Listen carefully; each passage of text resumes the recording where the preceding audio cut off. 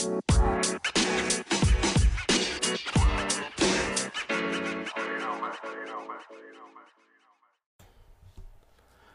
hello. Welcome to another episode of Isaiah's Newsstand. It's your host, Isaiah Edwards. The date is August 26, 2023. Hopefully this episode finds you well, in good spirits, and high hopes. As for me, I'm doing pretty good, feeling good. Let's see, I haven't done too much on this Saturday afternoon now. Yes. I got up, I did a little walking. I'm liking these weekend walks. They're pretty neat. And so that's pretty much it. Sadly, due to poverty, it looks like I'm stuck for the weekend. Maybe even for the next weekend. Who knows? But that being said, I am excited for tomorrow. It's grocery day tomorrow, so yay! But yeah, things have been chill. You know, we're making the most of life as we have it. I'm trying to think, is there anything else I wanted to cover about my personal news? No, we're good. So, to that, gonna take a quick walk through the garden, and then we will start our news.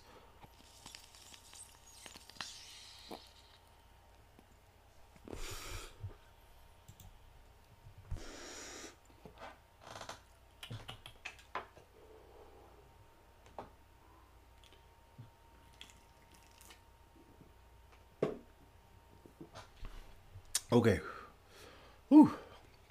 Our first news, I'm going to hopefully keep brief, but Yahoo Sports, Luis Rubiales, suspended by FIFA for 90 days, pending full investigation for actions at World Cup. So, it looks like the Spanish Soccer Federation moved a lot faster, or FIFA, I'm sorry. FIFA moved a lot faster than I expected. So that's good. I might have gotten the information wrong on that part, like upon like who's moving in terms of disciplinary actions here. But yeah, and it's the Spanish Soccer Federation president. I think I might have maybe at one point even called him a coach the last episode, but whatever. Essentially, he's a creep, and he forcibly kissed Ginny Hermoso at the 2023 Women's World Cup last Sunday. But at least for 90 days, he won't be able to partake in any football-related activities. So, I mean, I think that's at least going to cover them until their next game, but there's still going to have to be more investigation, and, I'll definitely keep you posted. One thing I did want to add, too, about his defense of the kiss that was also really just deplorable was he compared it to, like, him kissing his own daughters. And once again, if you go and look back at that fucking kiss, it's like, you kiss your daughters like that, bro? No. Like, because don't get me wrong, look, there's, like, the Tom Brady kid kiss, that's a thing, that's awkward, or, fine, depending on who you are. But that's one thing. This is not that. I don't think Tom Brady's going around kissing anyone else like that. I don't know, man. Dude's a fucking creep. I'm glad that he is at least suspended. And I really hope he fucking resigns. At least that's the least you can fucking do, bro. Like, everyone is mad at you. Everyone disliked that. Please leave. All right, let's move along. From the Associated Press, 7 tornadoes confirmed as Michigan storms down trees. Storms down trees and power lines. 5 people killed. I didn't like the cadence of that headline. At least 7 tornadoes touched down in Michigan as part of severe storms powered by strong winds that killed 5 people, while downing trees, tearing roofs off buildings, and leaving hundreds of thousands of customers without power. The National Weather Service on Friday said an EF2 tornado with a maximum wind speed of 125 miles per hour struck Lansing. Also, that's 201 kilometers per hour for the international boys and girls. The state capital killing 1 person Thursday night and injuring 3 others. Lansing Police Department spokesperson Jordan Gulkis said 84-year-old woman died after a tree fell on a home. Firefighters extricated the woman from the home, but she was pronounced dead at the hospital.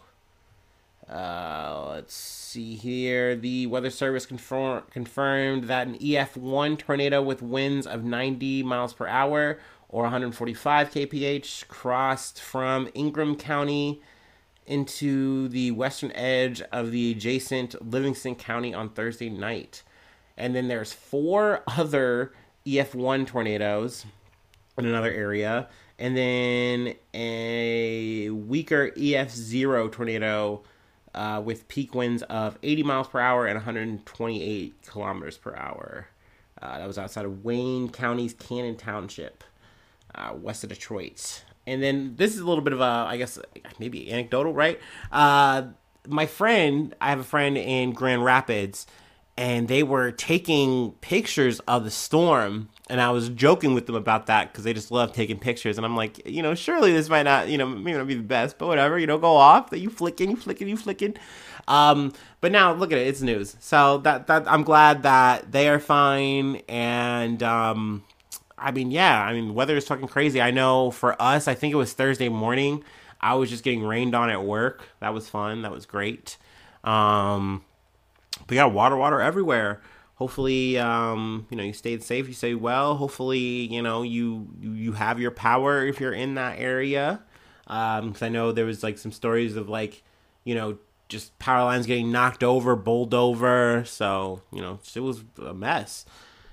Let's see. Is there any other things I wanted to pull from here? No, I think we're good. Let's talk cop news. Cop news. Whoop, whoop, whoop. From the Associated Press. Ex-New York police chief who once led Gilgo Beach probe charged with soliciting sex in a park. A former suburban New York police chief who once led the Gilgo Beach killings investigation and later went to prison for beating a suspect was arrested again Tuesday after authorities say he attempted to engage with an undercover ranger at a Long Island park. James Burke, Suffolk County's police chief from 2012 to 2015, was arrested around 10:15 a.m. at Vietnam Veterans Memorial Park in Farmington after exposing himself to a ranger and saying he was interested in oral sex, according to an arrest report obtained by the Associated Press. Burke, who was 58 years old, he tried to leverage his status as a former law enforcement officer, but sadly the ranger did not even know who he was. So that's let's see. There's also another thing too. Here we go. I wanted to talk about this. Burke led the Suffolk County Police Department for a tumultuous 3-year period that culminated in his arrest and a guilty plea to federal charges for beating a handcuffed man suspected of stealing pornography, sex toys, and other items from his department SUV. And I was like, whoa, stop. Like, in my head, when, they said he got, he was under it for beating a suspect, I thought it might have been related to the Gilgo Beach shit or something like that. And it's like, no, it was unrelated to that. I'm like, okay, fine. And then you hear, wait, what? The suspect stole those items from whose SUV? Like, and it's the department SUV. So it's like, sir, why are you driving around with these items?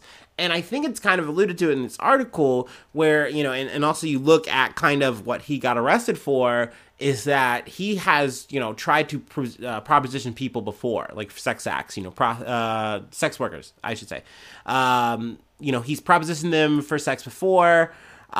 He's gotten in trouble for it. I think he was able to beat the rap at least enough to, get a new job, yada, level up. But, let's see. I want to read my highlighted portion here. Burke has been criticized over his handling of the investigation by other law enforcement officials who said he blocked his department's cooperation with federal authorities. A man suspected of committing at least 3 of the killings was arrested earlier this summer, Rex Heuermann. Now, that seems like this guy was part of the reason why they didn't want to really work with the feds, and you kind of see why, because once the feds kind of, got involved, they helped the case, but not only that, they also saw a lot of corruption going on here, and, the people involved kind of got, done up. So, I mean, here we are. Apparently my man was just trying to get some de-stress, and didn't work out for him. Do you know who I am? No. No, sir. Okay, we got more cop news on the beat. All right. From the Insider, 6 California police officers charged with fraud after they paid people to take college classes for them, prosecutors say. All right, 6 police officers in California are facing fraud charges after FBI says they paid someone to take college classes for them. A federal grand jury returned 4 indictments on August 17th against 10 total police officers working for 2 departments.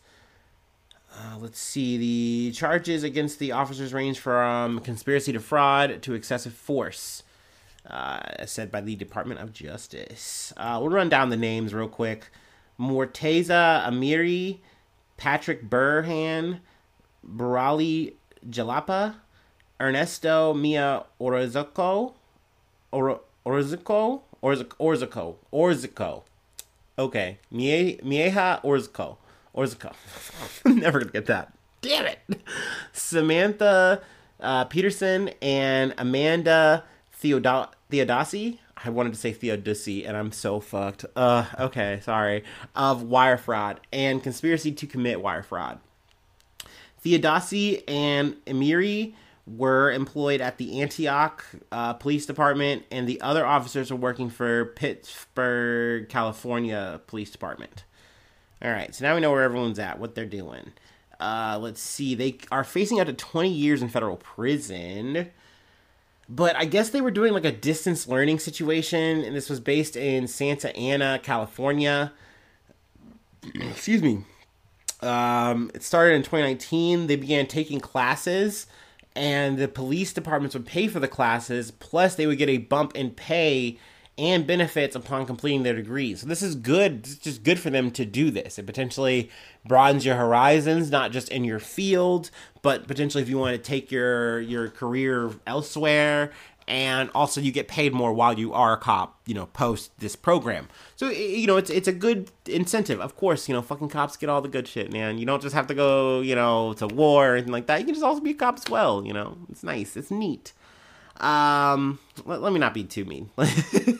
That being said, they were trying to make this a little bit easier on themselves, and instead of taking the classes themselves, the officers paid someone else to submit their essays and take tests on their behalf, the document says. The indictment says the officers used Venmo to pay the person who was doing their coursework, which would amount to wire fraud. Tricky. Isn't it a shame that we use these new, methods and apps, pay, whatever, with technology, and it's awesome. This makes it so much easier. But if you had handed them the money cash in hand, then it's we would have been fine here. We would have dodged at least this part of it. But yeah, man, legal teams, they go out of their way to get this kind of shit. They're smart. But yeah, I mean, I don't know. For me, I think wire fraud, and I've been oh yeah, you had to go to Western Union. And it's no, law has caught up with technology. It stays right in pace. It's no, your Cash App, your Venmo, can't use that for schemes. You gotta be careful. So yeah, it bit them in the ass. Also, I believe 2 of them, the Antioch officers, Daniel Harris and Devin Wigner, these are extra guys. Okay. Additionally, the grand jury indicted 2 Antioch officers, Daniel Harris and Devin Wigner, on charges of conspiring to distribute anabolic steroids. So, damn. So yeah, a little bit of cop blues here, college blues here. I don't know. I don't have anything cute to add here. We can just move along. I just thought the story was really fucking interesting, and it reminded me of a movie where all the kids have to I don't know, they want to cheat to do their SAT or whatever, right? It felt like that. I feel like I could produce this movie and sell it in a way where it's like, yeah, it's just these cops, and essentially they just want to get their little college program done, and we're gonna make it a little buddy. It's not gonna be a buddy cop movie, but it'll be like Pineapple Express or something. I don't know. I would have sold it. It would have worked. I mean, I know that we're not shopping anything in Hollywood right now. People aren't working, but we're getting ready. We gotta cook up something, right? They're gonna need this.